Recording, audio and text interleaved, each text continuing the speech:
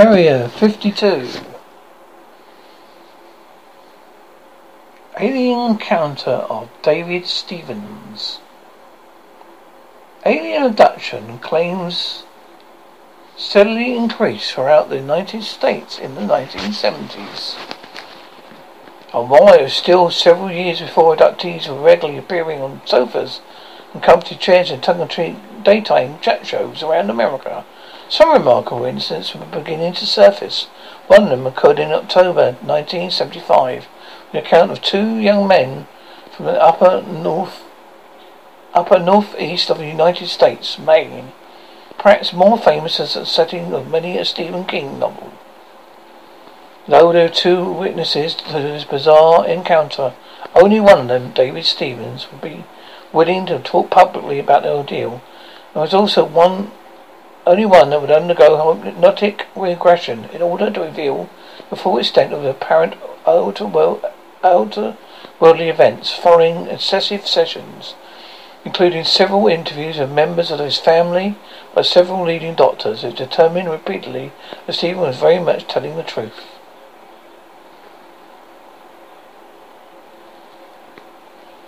It was coming up to 3 a.m. in the early hours of the 27th of October 1975 when 22-year-old David Stevens and his friend Glenn Gary were driving along a quiet road in the countryside just outside Oxford, Maine. They was the only vehicle on the road, their long, lone headlights cutting through the thick darkness of the night in front of them.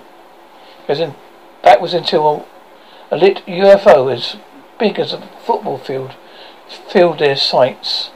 The strange object would head straight into their car, maintaining a position directly over their moving vehicle for several moments.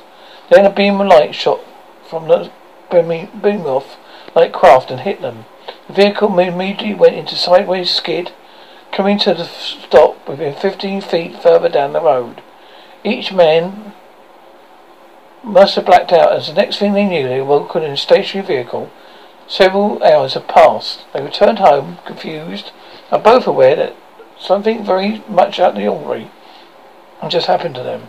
However, it would be several weeks before Stevens would see a doctor and undergo hypnotic regression to unlock the missing hours, following the blinding light incapacitating their car. When he listened to the hypnosis sessions back, his mind was flooded with disturbing events on the lonely road near Maine.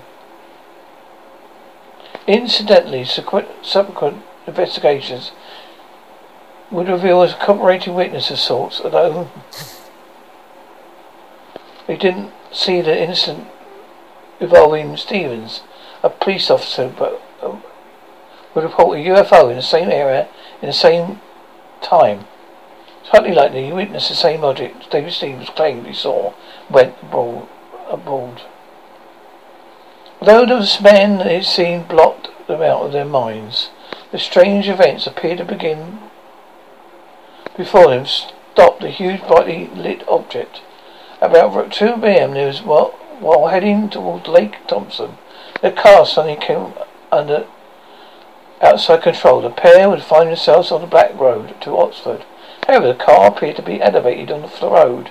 Stevens recalled a pair who went around the curve and suddenly saw their coloured lights in front of them. They were only visible for a few seconds before two bright lights filled all points of their vision. The next memory Stevens was of looking down the car from the window of a strange room. Then he noticed a strange creature enter the room. He would describe his strange being as being 4.5 feet tall and extremely pale skin. Perhaps strangest of all was the mushroom shape of its head.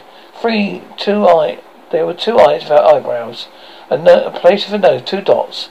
Around his body was a sheet or robe. A message sounded inside his head, not to be afraid, suggesting to investigators telepathic communication. The creature then guided Stevens to a different room, in which there were several other figures, the same as the first. The room had a distinct medical feel to it, including what appeared to be an operating table, on which he was told to get on it. Once there, samples of his blood were taken. When he was asked to undress, instead of complying, He took his chance and lashed out, hitting one of the creatures. Though the action on Stephen's part caused the creatures to back away from the tables slightly, he merely persisted that he would not be harmed, and asked him to undress for examination. Eventually, the surreal nature of the experience already weakening, and he resolved it might have. Stevens did as he was requested. The next thing he knew, a large device of an arm like an X-ray machine was moving over him. As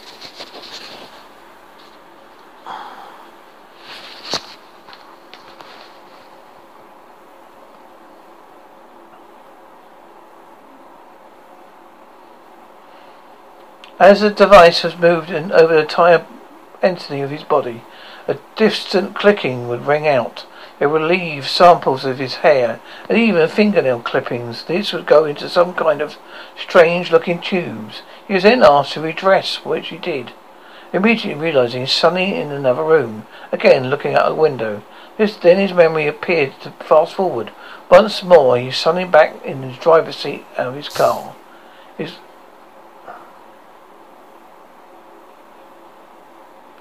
Glenn in the passenger seat beside him, both were counting, and the vehicle was still in the middle of the road.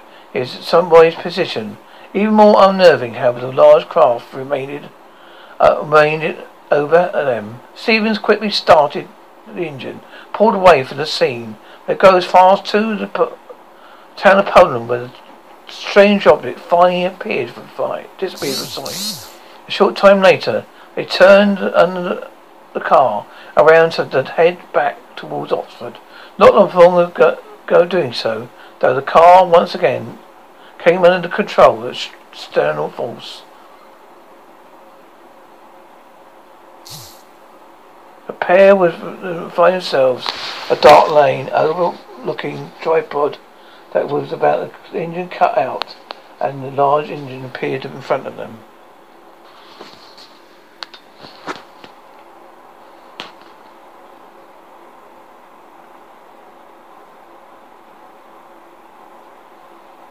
Stevens quickly started the engine and pulled away from the scene. He would later go as far as town of Poland. I've done that bit, so sorry. The craft was no more than 300 feet from the roof of the car. As they moved in awe of the unbelievable display above them, they also noticed the two small crafts emerged from the water. They would rise high before diving towards the water again. They would repeat it several times before they, along with the main craft hovering over the crippled car, shot in the air and disappeared. The encounter lasted already 20 minutes. By the time they restarted the car and set off to Stevens' parents' home, the sky above them was beginning to lighten. A look at the clock revealed it would be after 7 a.m. The two young men went straight into bed, arriving home determined to keep the encounter to themselves. Last tests, everyone thinking we were nuts. However, shortly after arriving back, we began to feel extremely ill. Stevens will recall how felt like he was in a daze. I'm wondering, feeling as though he couldn't walk, see straight, or even hardly talk. When Stevens' mother examined the young man, she would find their hands and feet swollen. Both men sweating, yet complaining of feeling intense cold, despite them doubling their layers. I couldn't keep them warm enough, she recalled. But in the day, around 12 hours after the incident, they decided to begin to feel somewhat better. However,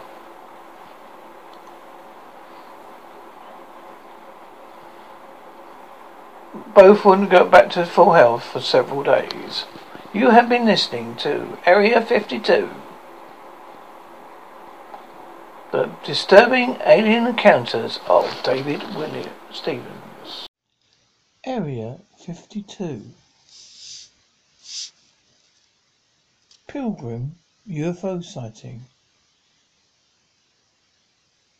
Most American citizens believe the first UFO occurred in 1947 at Mount Rainier in Washington, then Roswell, New Mexico. But they are in for a little bit of a surprise. There really was a first sighting of the UFOs in America. According to Puritan, the answer is firm no. The first recorded sighting in New England, America, occurred in 1639, near present-day Boston, and was quoted that year by John Winthrop, the governor of Massachusetts Bay Colony. His journal entry dated March 1st gives us a detailed account of strange events that set New England abuzz.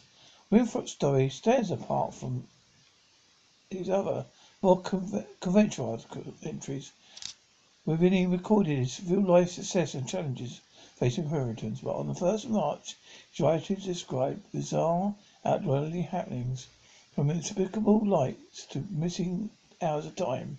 The X-Files had nothing to do on this 17th century tale of identified flying objects, even possible alien abduction.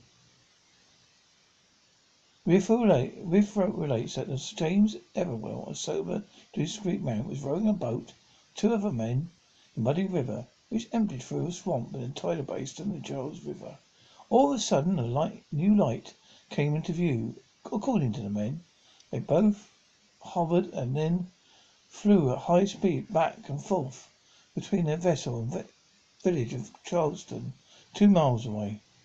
As Winthrop describes, when it stood still, it all flared up and about 3 yards square. Then it ran contracted in the figure of a swine. It ran as swift as an arrow towards Charlton, and so up and down about 2 to 3 hours. Captivated by the sight, Everwell and his companions watched the speeding light for hours. Yet the strangest part of the story still awaited them. According to Winthrop's account, the men watched the light event and came down in their lighter boat about a mile, pushed by the tide. Yet the light vanished. The men realized the boat returned to its original location.